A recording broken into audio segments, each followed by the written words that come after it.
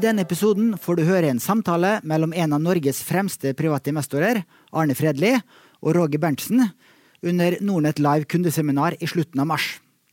Temaet er Fredlis investeringsstrategi. På Nordnets YouTube-kanal kan du se videoer av alle innslagene fra Nordnet Live.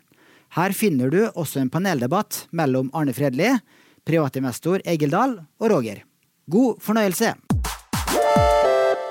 Det har kommet utrolig mange nye investorer på børs, spesielt de siste par årene.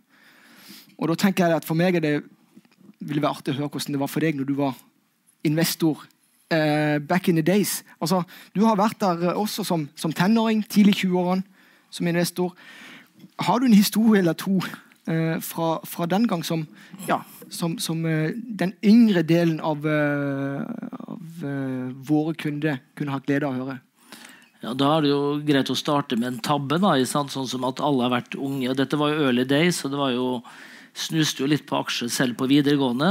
Og det var veldig til early days, og så var det jo 2 år i militæret, og så var det på Handelshøyskolen i Bergen. Og der hadde vi aksjeklubb, og nå er vi liksom i 87, våren 87, og det er jo da Krekk kommer på slutten, og vi handlet aksjer hver dag. Vi fikk en Reuter-terminal. Det var jo før Oslo Børs ble elektronisk.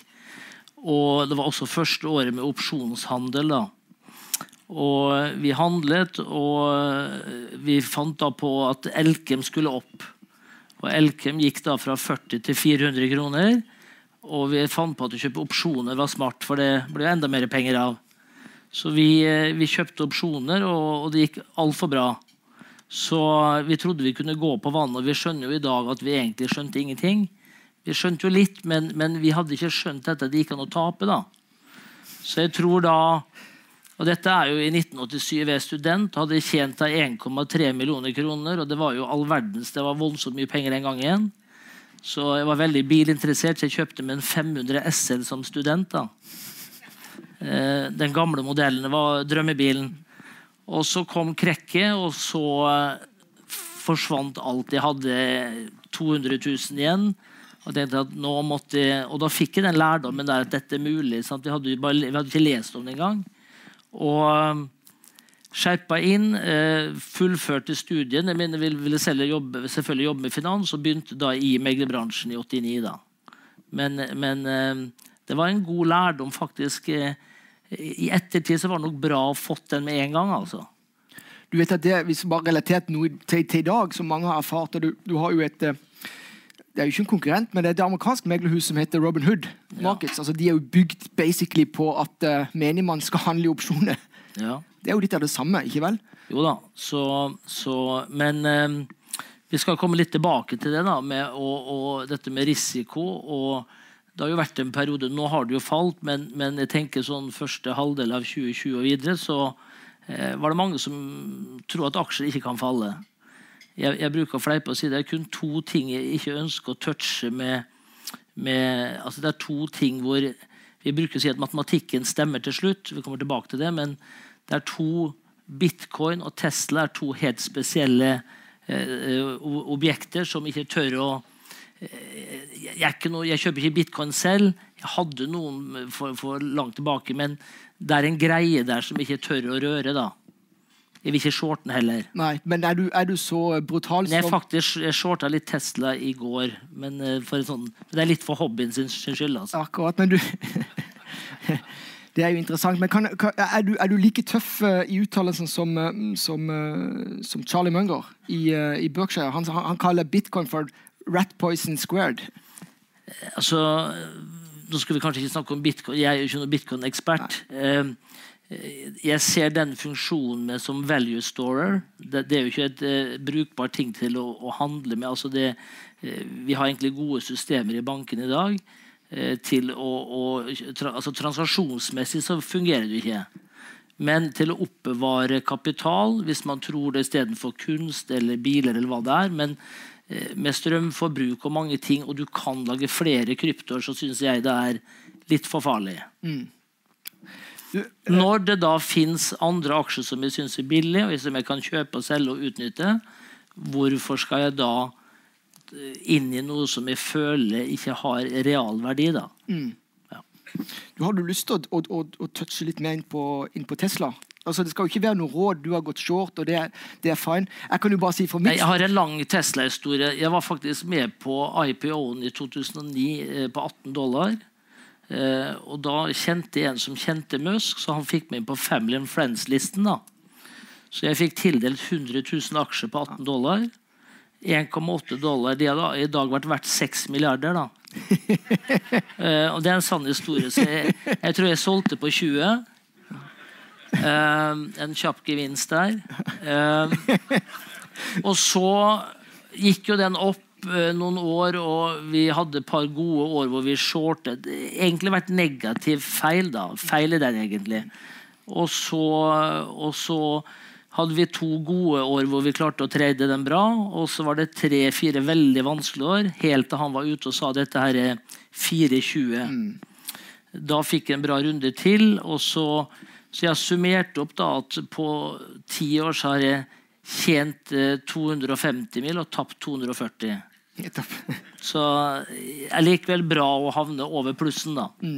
Det er jo herlig, tilbake til det med du sier 24, altså da Musk gikk ut og sa at finansene var sikre, var det ikke så? Ja, at han hadde et bud da. Et bud, ja.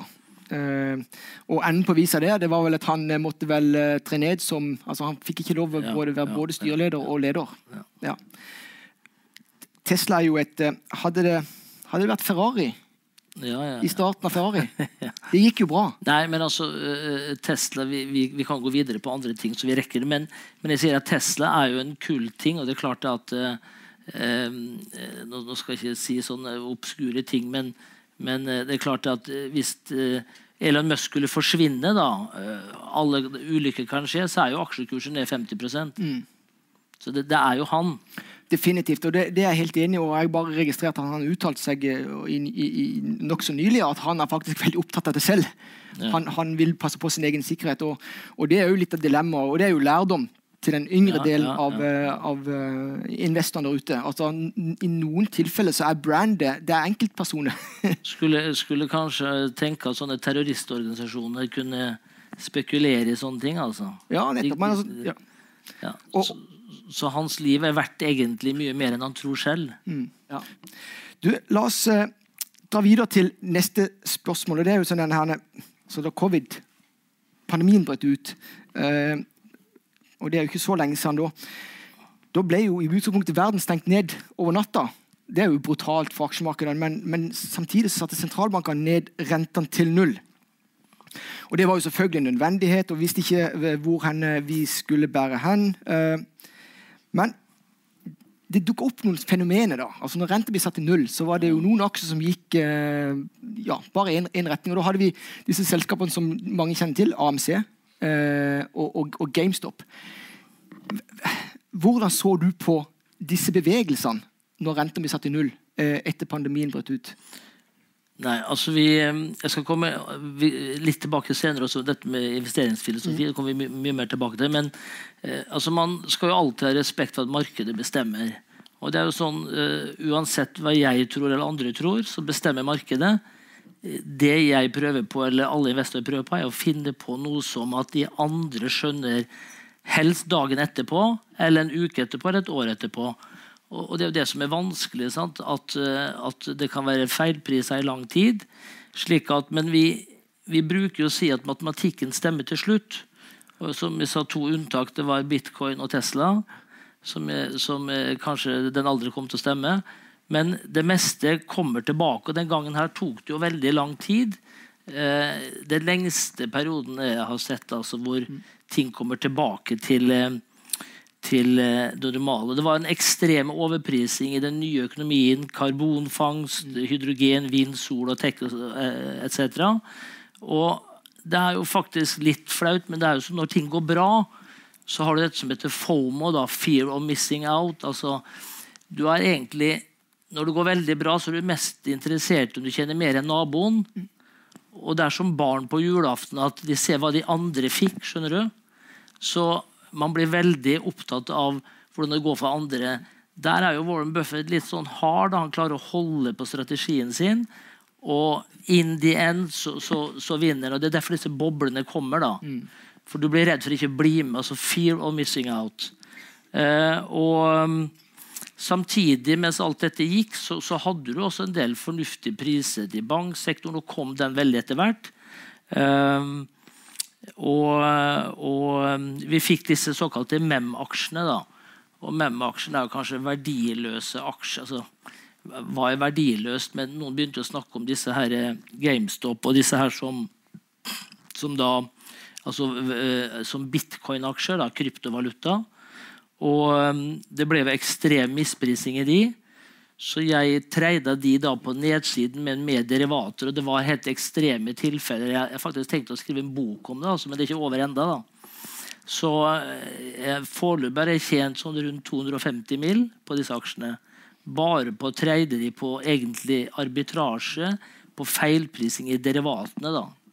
For det var, jeg solgte calls på 900% volatilitet.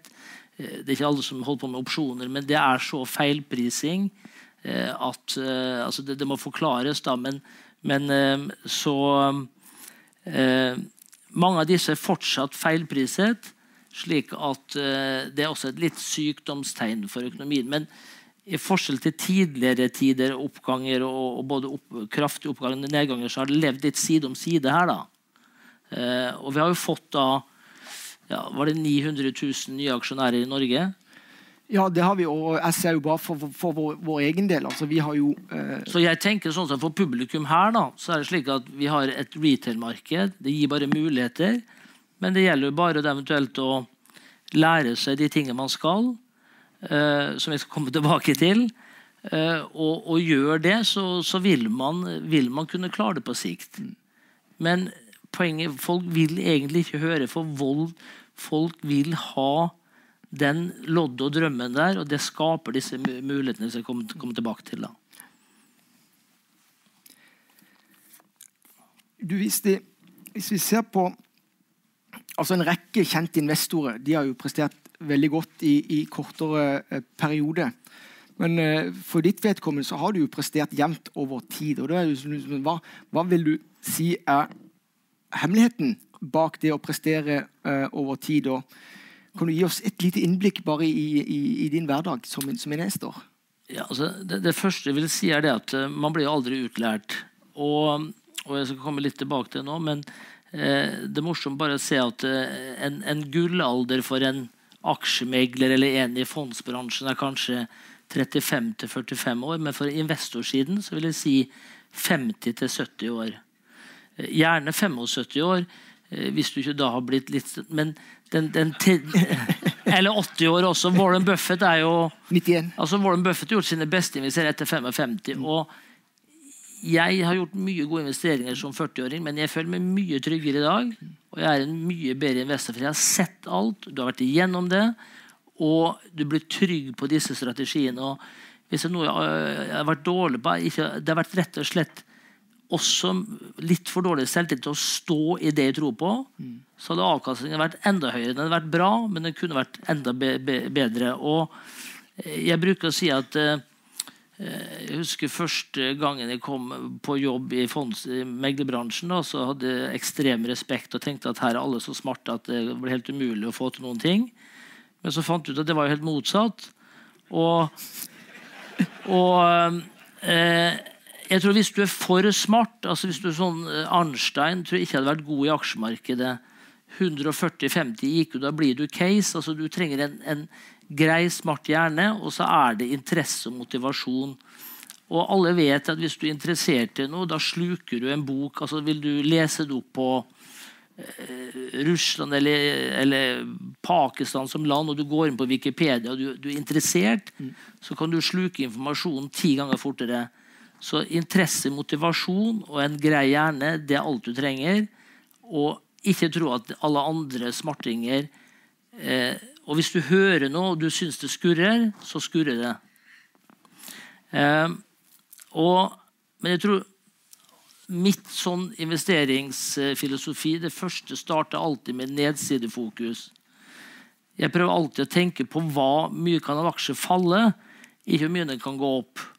Og det er hyggelig med masse lodd som går opp, men det er også greit å vite hva nedsiden er, og får du få tap, og det har jeg vært flink til. Jeg er flink til å kjøpe, men jeg er dårlig på å selge for tidlig da. Men blir det lite tap, så blir det også bra til slutt uansett. Og jeg bruker å si at hva er riktig pris på en aksje? Det er helt umulig å si innenfor pluss minus 10% på vanlige aksjer, kanskje pluss minus 20% på tech-aksjer. Så det er et filosofisk spørsmål, for det har med flyt, det har med hva markedet er, andre aksjer og så videre. Og analytikere, de snakker ofte bare om det relative hele tiden.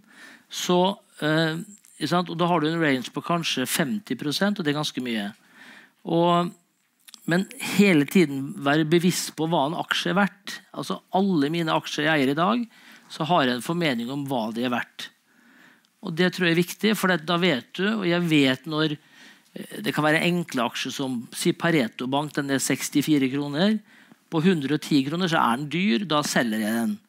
På 40 kroner så er den billig.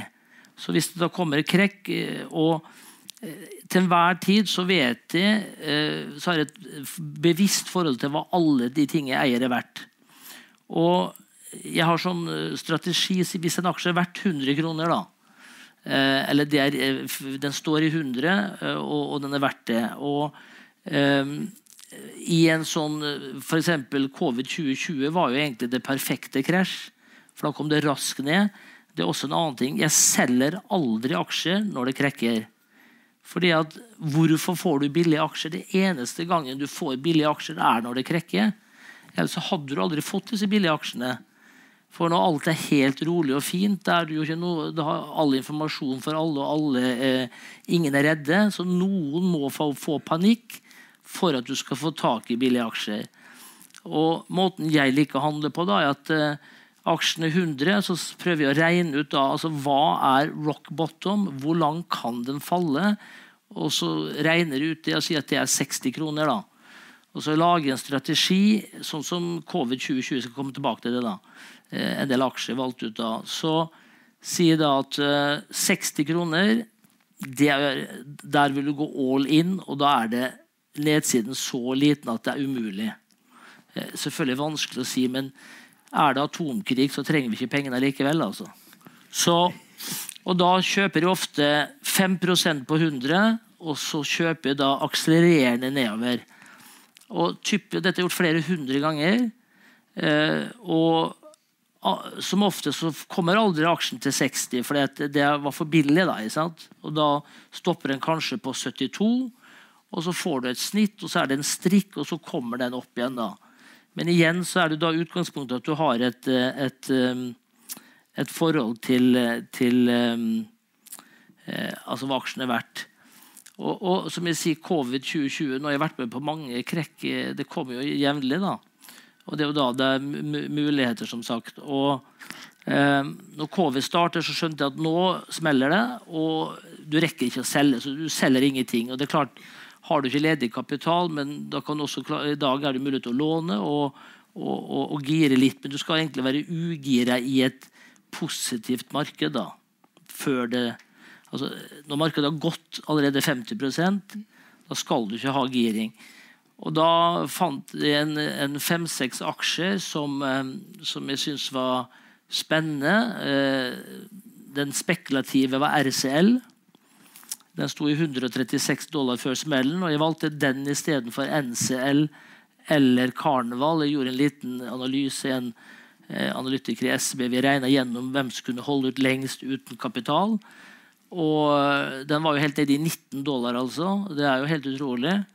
Og første aksjen kjøpte på 53, falt til 40, så gikk den opp igjen, så hadde jeg et snitt kanskje på 47, så solgte jeg av halvparten på 53, kjøpte på nytt igjen, og hadde 6 sånne runder opp og ned da. På vei opp, så jeg, som alltid jeg selger for tidlig, var ute på 53, den gikk i 70. 70 var den kursen jeg regnet ut at den er riktig priset i forhold til den gamle prisen, for de hadde jo emittert kapital, og den gikk jo i 100. Men det er typisk aksjemarkedet, det faller mer enn du tror, og går alltid mer opp. Den andre En annen aksje så på var Pandox i Sverige, de som eier av alle hotellene. Da. Den falt fra 230 til 50 kroner. Emisjonskursen i 16 når det ble tatt på børs var 105.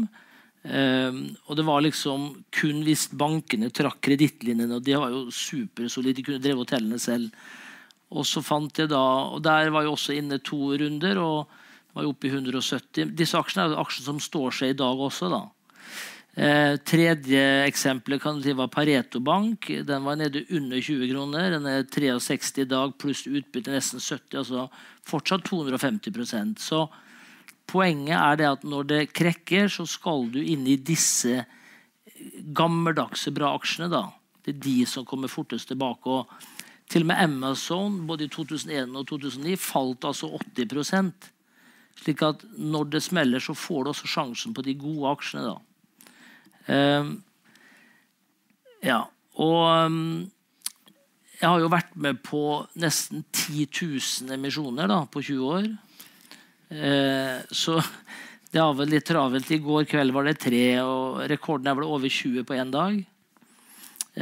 Men der jeg liksom bygd inn i hjernen 50 sånne parameter, så jeg bruker kanskje 5 minutter på hver. Men jeg har også statistikk på at hvis jeg bruker da 2 timer på en, så reduserer tapsrisikoen med 80%. Og det egentlig bare å ringe litt rundt og sjekke, så får du det. Og under covid nå så har jeg vært med på kanskje 1000 emisjoner. Men jeg har ingen akkurat nå, og jeg bruker det etter hver sånn opptur og nedtur, sitter igjen med litt sånn ruske aksjer da, som jeg ikke skulle hatt. Og jeg bruker å si at når jeg ser på porteføljen, så må du må være glad i porteføljen din. Og jeg kjenner med en gang i magen at jeg har, hvis jeg har dårlig portefølje. Men nå, akkurat den gangen her, nå har jeg ingen, altså helt minimalt med det jeg kaller dårlige, dumme aksjer da. Og det nettopp fordi at jeg har vært på disse 1000 emisjonene, og jeg med bølgen opp, men så lenge du hele tiden har et forhold til hva aksjen verdt, og da kan du ikke alltid lese i avisen hva det meglerfirmaet som har tilrettelagt den har som pris, for de jo da inhabile, og det farlig. Så hvordan du skaffer informasjon kan man jo komme tilbake til, men i hvert fall ha et bevisst forhold til hva den aksjen verdt, og hva nedsiden. For når da bølgen ferdig, og den på vei ned, da selger du den fordi du egentlig ikke likte den. Og jeg sa i et intervju her at, jeg vet ikke om alle har hørt om Andreas Halvorsen i Viking i New York, veldig kjent norsk investor da, eller stort hedgefond, flink fyr. Og som jeg sa, selv han kjøper aksjer du ikke liker. Og så sier jeg, men det ingen som kjøper aksjer ikke. Jo, til og med jeg kjøper aksjer. Når det var grønn bølge, så skjønner jeg at det en grønn bølge, og jeg med bølgen, men jeg passer på besøkelsestiden at når jeg vet at den aksjen egentlig dyr, så blir med en periode, og når den da vender, altså jeg skal ikke være med helt ned igjen da. Så igjen, veldig viktig å ha et bevisst forhold til hva disse aksjene verdt altså. Ja, og så var det vi snakket om dette med en god utgang på hoppkanten. Ja, det et godt uttrykk som jeg lærte av deg her om dagen. Ja, så vi sier at, og dette sikkert noe som alle vil kjenne seg igjen i, at når du får en magefølelse, du kjøpte den billig, og på short-siden så det enda viktig, for en short jo selvfølgelig et uendelig tap. Men vi alle vet at når du får en god utgang på hoppkanten, så blir hoppet bra. Det ikke sikkert det blir bakkerekord eller sånn, men det blir et bra hopp. Hopperen vet det, når han kommer ut av hoppet, altså over enden, så vet han om det ender til et bra hopp til slutt. Og dette liksom viktig, og selv jeg som en erfaren investor blir stresset mange ganger og gjort mange dumme ting og mange bra ting på at det ikke kommer inn på riktig nivå, fordi at kommer du inn litt høyt og den faller igjen, så blir du stresset. Da det veldig tendens til å selge den når den kommer over igjen. Og jeg skulle bare ta et eksempel. Det var faktisk amerikansk aksje. Det høres ut som vi bare handler amerikanske aksjer. Jeg gjør ikke det altså, men det mest Oslo Børs. Men en som heter Plug Power i USA, det største hydrogenaksjen, og det var priset til 500-600 milliarder kroner. Altså alt er stort i USA, vet du. Og den var $3 før pandemien, og gikk altså til $75 på topp. Men den gikk først til sånn 68-50.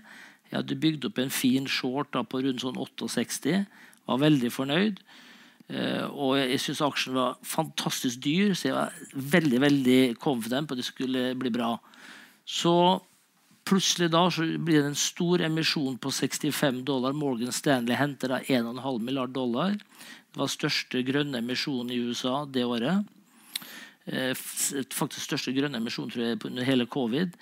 Og så spretter aksjen i 75. Jeg er short på 68. Jeg har $7 i tap. Ganske stor posisjon. Jeg blir redd, jeg også. Og jeg dekker ikke tapet, for det orker jeg ikke. Men når aksjen kommer ned til 65-66, så dekker jeg meg. Selv om jeg synes den er svindyr. For jeg er allerede utsyket, skjønner du. Så hvis jeg hadde fått inngangen der på en 72-73, så hadde det nok blitt med hele veien, og da er det mye lettere. Og den falt altså til $17 da. Nå har den gått litt opp igjen, men falt fra altså 75 ned til 17. Og den er ikke verdt 17 heller. Men jeg gikk altså glipp av en igjen god utgang på hoppkanten. Det er selvfølgelig lettere sagt enn gjort, men det man kan si er at hvis man har et stort univers, og du ser på mange cases om dagen, så gjelder det kanskje å velge de du er trygge på da. Det som er lærdommen her da. Ja, vi snakket jo også dette her om god ledelse og en klisjé rundt det da. Og på sånne handelshøyskoler så lærer du da i mikroøkonomi at du har superprofit, og så kommer det flere tilbydere inn, og så vil profiten bli normalprofit, og alt med markedseffisiens. Og det er mye riktig i det også, men det er mye feil også. Og da bruker jeg å si at hvorfor er Marcel Hirscher best på ski, eller noen løper fortere på 100 meter. Hvis det var slik at noen millioner løper, så er det jo noen som er best. Og sånn er det jo i business også, at noen er jo flinkere. Og det er liksom, jeg ser i business, altså har du dårlig trekkrekord, så fortsetter det gjennom livet. Og jeg var mindre på det enn før, nå er jeg veldig på det altså. Jeg kjøper ikke aksjer som ikke stoler på at ledelsen er ryddig, ikke beriker seg selv, altså svindelaktig og så videre. Jeg har også sett at det er også gjort masse studier på at aksjer med en sentral hovedeier eller familieeide gjør det bedre enn andre aksjer. Og det er naturlig helt managementstyrte aksjer. Der vil ledelsen berike seg selv. Men hvis Jon Fredriksen passer på Frontline og jeg passer på Hunter, så blir ikke penger sørt bort. Og dette er naturlig, sant? Fordi at alle denne hovedeieren vil passe på pengene sine. Og jeg så en sånn undersøkelse fra Barclays hvor det var ekstrem overperformance på altså familiekontrollerte selskaper. Det bør ikke være de som ledere, men de passer på da. Og store eiere. Jeg tenkte jeg skulle bare ta litt om dette med analyser fra meglerhus da. Nå er jo Nordnet et meglerhus også, men kanskje egentlig dere er ikke så mye mindre skyldige enn de andre da. For dere... La oss si det sånn. Men dessverre så har disse analysene fra meglerhusene liten verdi. Det har noe verdi. Analyser fra tilretteleggende på emisjoner har negativ verdi. Altså, de er farlige å lese altså. Og det er jo fordi at 80% av disse analysene er corporate-drevet. Og jeg snakker med masse analytikere, men jeg samler egentlig bare informasjon. Kanskje jeg må lære meg opp en ny bransje, og da er det fin opplæring. Jeg sammenstiller de, og pusser nok, jeg kan ikke forklare hvorfor, men hvis du snakker med 2 analytikere fra 2 meglerhus som har emisjon, og 2 andre som er på andre siden, så får du liksom du får et overblikk med en gang hvor det skurrer da. Og det er nyttig altså. Men hvis du bare skal lese avisene på alle disse opp- og nedgraderingene som meglerhusene har, så går det galt, altså. Og hadde jeg bare fulgt analytikerrådene, så hadde jeg vært konk på 2 år. Penger hadde vært borte, altså. Ingenting igjen.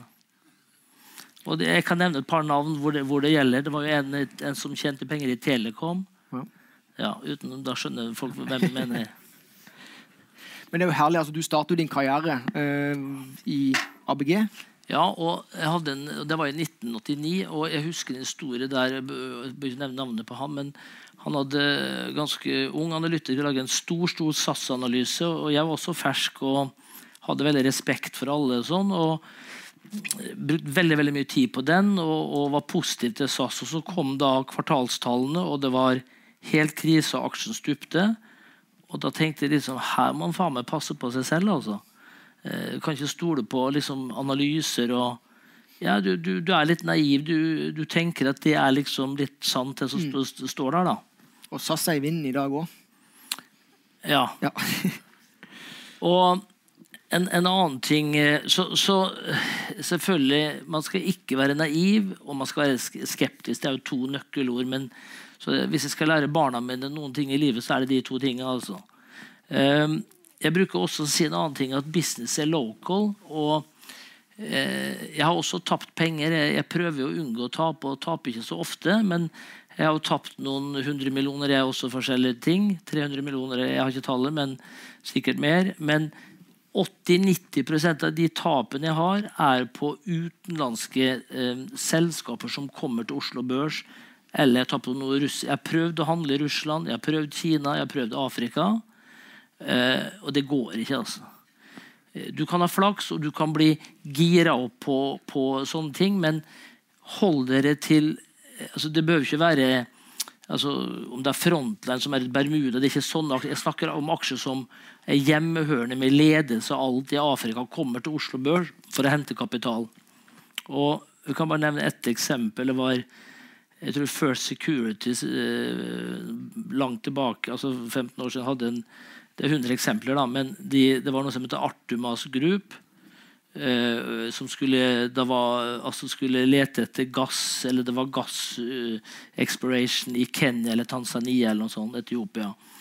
Og du kjøper aksjen, og så bare begynte jeg å lese litt i den der årsrapporten, og så var det 7 i ledelsen, selskap som ikke tjener 5 øre, alle hadde $1 million hver i lønn.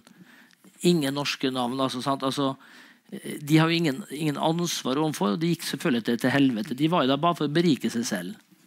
Og jeg selv tapt 25 millioner på denne her Sino Agro, kinesisk selskap som kommer til Oslo Børs. Det var jo en investorvenn som hadde så tro på hadde vært der da, så det var jo litt sånn, men jeg skjønte jo etter hvert at her var det mye røde flagg, og det var jo svindel, altså. Så i stedet, så hadde jeg holdt meg unna disse, så hadde jeg nesten ikke hatt tap, altså. Det 80-90% av de store tapene er på sånne ting. Ja, da har jeg snakket mye. Ja, og nå har vi altså, det er jo det som er fascinerende, for det kan bare stille et spørsmål, og så ruller det går i en halvtime. Det er et spørsmål som jeg synes det er artig og sånn generelt å stille. Nå er jeg jo heldig å få lov å stille en del spørsmål til norske toppledere gjennom året. Og da er det altså alltid at in hindsight, altså hvis du tenker tilbake, altså om du skulle starte på nytt, Arne, altså hva ville du gjort annerledes? Altså er det noen tips du kan gi i så måte? Altså du sluttet jo i ABG i 2001, blant annet. Ja, nei, altså man gjør jo alltid mange, for min del den gangen så var jeg, da hadde jeg mye utenlandske kunder, og så var det en stor kunde i San Francisco, da, stort fond, og han ville starte et hedgefond med meg, 50-50, og putte opp den første kapitalen, og det var nok en enorm mulighet som jeg burde tatt, og alt blir jo tilbake i ettertid. Det har gått greit med meg, men det klarte å holde på med andre sine penger og kunne vokst fortere da. Så regelen er vel det at du skal gripe sjansen, og det er litt morsomt, for Roger kjenner jeg egentlig ikke så godt, men han ringte meg her under covid, og vi har en felles interesse i Formel 1. Og så sier han det at du vet at Williams-team er for salg, Og jeg var jo litt usikker, for det av og til at The Messenger da, hvorfor skulle han ha, og jeg vet ikke om du hadde connection på det heller, men du hadde kanskje? Absolutt. Ja. Og det litt covid og stress, og så ble det solgt etter Formel 1-teamet Williams på høsten 2020. Hun, datteren til Frank Williams, jeg vet ikke om folk er interessert i Formel 1 her, men følger med litt, men det hadde vært faktisk noe jeg angrer mest på, altså. Det gikk for 120 millioner euro, og det var ikke mer enn biler, vindtunnel, bygninger i England, og det var egentlig også en nulldeal da. Og jeg har alltid sagt sånn at jeg har aldri hatt den tenningen til å bli toppsjef i Equinor eller Hydro og sånn. Jeg har alltid lyst til å drive med finans. Men det var en ting, å være teamsjef, principal i Formel 1, det er den store drømmen min. Ja. Og da drive et Formel 1, for det er jo business det også, sant? Å skape løsninger, få bilen til å gå fortere, få disse ingeniørene til å jobbe, altså, det hadde vært kult. Ja, jeg må si for min del, altså, du tok jo, altså, ingen vet hvor den storyen ville ende. Men du grep ikke sjansen. Nei, men det var fokuset, men jeg trodde ikke det skulle gå på den prisen. Det var jo et private equity-fond som kjøpte det USA første som kom inn nå. Jeg tror jeg kommer til å tjene gode penger på det, altså. Sånn som det er nå, i hvert fall. Du, hvis vi skal du har vært innom så mange temaer og sånt, og vi rekker jo ikke så veldig mye mer. Og, bare, hvis du skal summere opp i et lite avsnitt, Arne, altså, nå tenker jeg på den skaren av nye investorer der ute, det er det ene. Men det vi ikke har snakket om, det er det at å gå i dine fotspor, det krever utrolig mye innsats. Men hva med indeksfond og den type ting? Ja, så jeg bruker å være dønn ærlig på det, så sier jeg det at hvis du er i aksjemarkedet for å spare din sparekapital til pensjon, altså mange har jo pensjon i pensjonskasser, men hvis du har ekstra kapital, så mener jeg at man bør være i aksjefond, indeksfond med profesjonelle forvaltere. Begrunnelsen for det er det at de har tilgang på dealer som jeg også har, som det spørs størrelsen her, men mannen i gata har ikke tilgang på disse dealene. Ofte, og de må være ærlige på det, dette her bjellesau-greiene da, at når det står i avisen at jeg eller andre har kjøpt den aksjen, så har vi akkurat solgt den kanskje, og da kommer alle rasende inn. Sant? For da har jo det kommer på aksjonærlisten, sant? Og emisjoner, og det er trist å si, men da er du for sent ute. Så det jeg bruker å si men hvis du er veldig interessert, synes aksjer er dritgøy, dette er en hobby, du må se det på som en hobby, at du setter av tid, og du lærer jo mye, altså du følger, altså det som er gøy med aksjer, det er jo samfunnet liksom i et nøtteskall, du følger med Russland, alt påvirker, sånn. Du blir på en måte klok av det da, for du kan i hvert fall snakke mye en middag med alt mulige ting, for du lærer mye, og hvis du har den interessen, så synes jeg det går.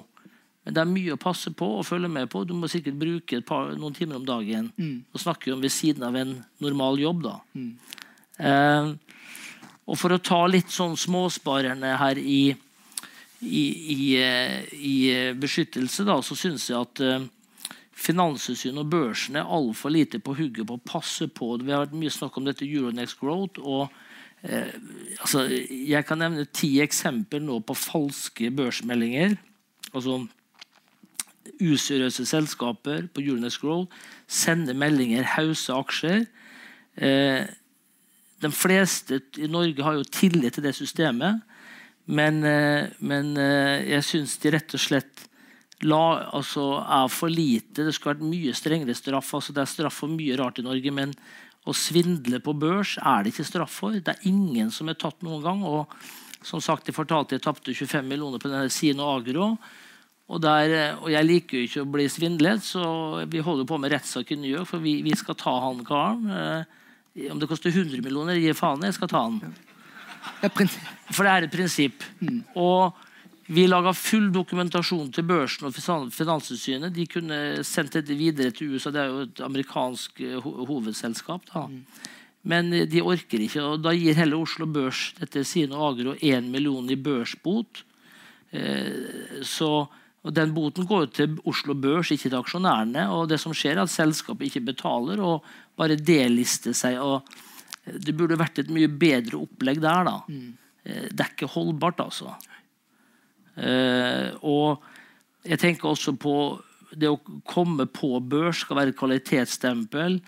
Euronext Growth burde hatt de samme regler med flagg. Alle burde vært likt i andre børsen også. Og for eksempel noen Euronext Growth hvor mange selskaper ble priset til kanskje 50-70 ganger egenkapitalen, og det er åpenbart gal prising. Og jeg mener også at institusjoner, jeg tenker aksjefond, jeg har selv vært på masse sånne one-to-one-caller med selskapet for å være corner-investor. Og jeg synes det var for dyrt og ville ha lavere pris, men ble overbydd av institusjoner da.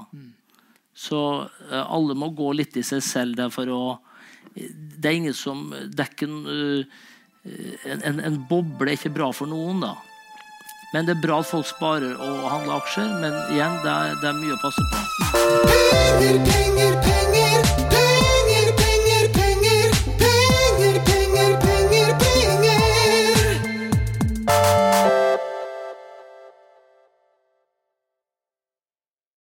Denne podcasten skal anses som markedsføringsmateriell, og innholdet må ikke oppfattes som en investeringsanbefaling. Podcasten er kun ment til inspirasjon og informasjonsformål. Nordnet tar ikke ansvar for eventuelle tap som måtte oppstå ved bruk av informasjonen i denne podcasten. Les mer på disclaimer-siden på nordnet.no.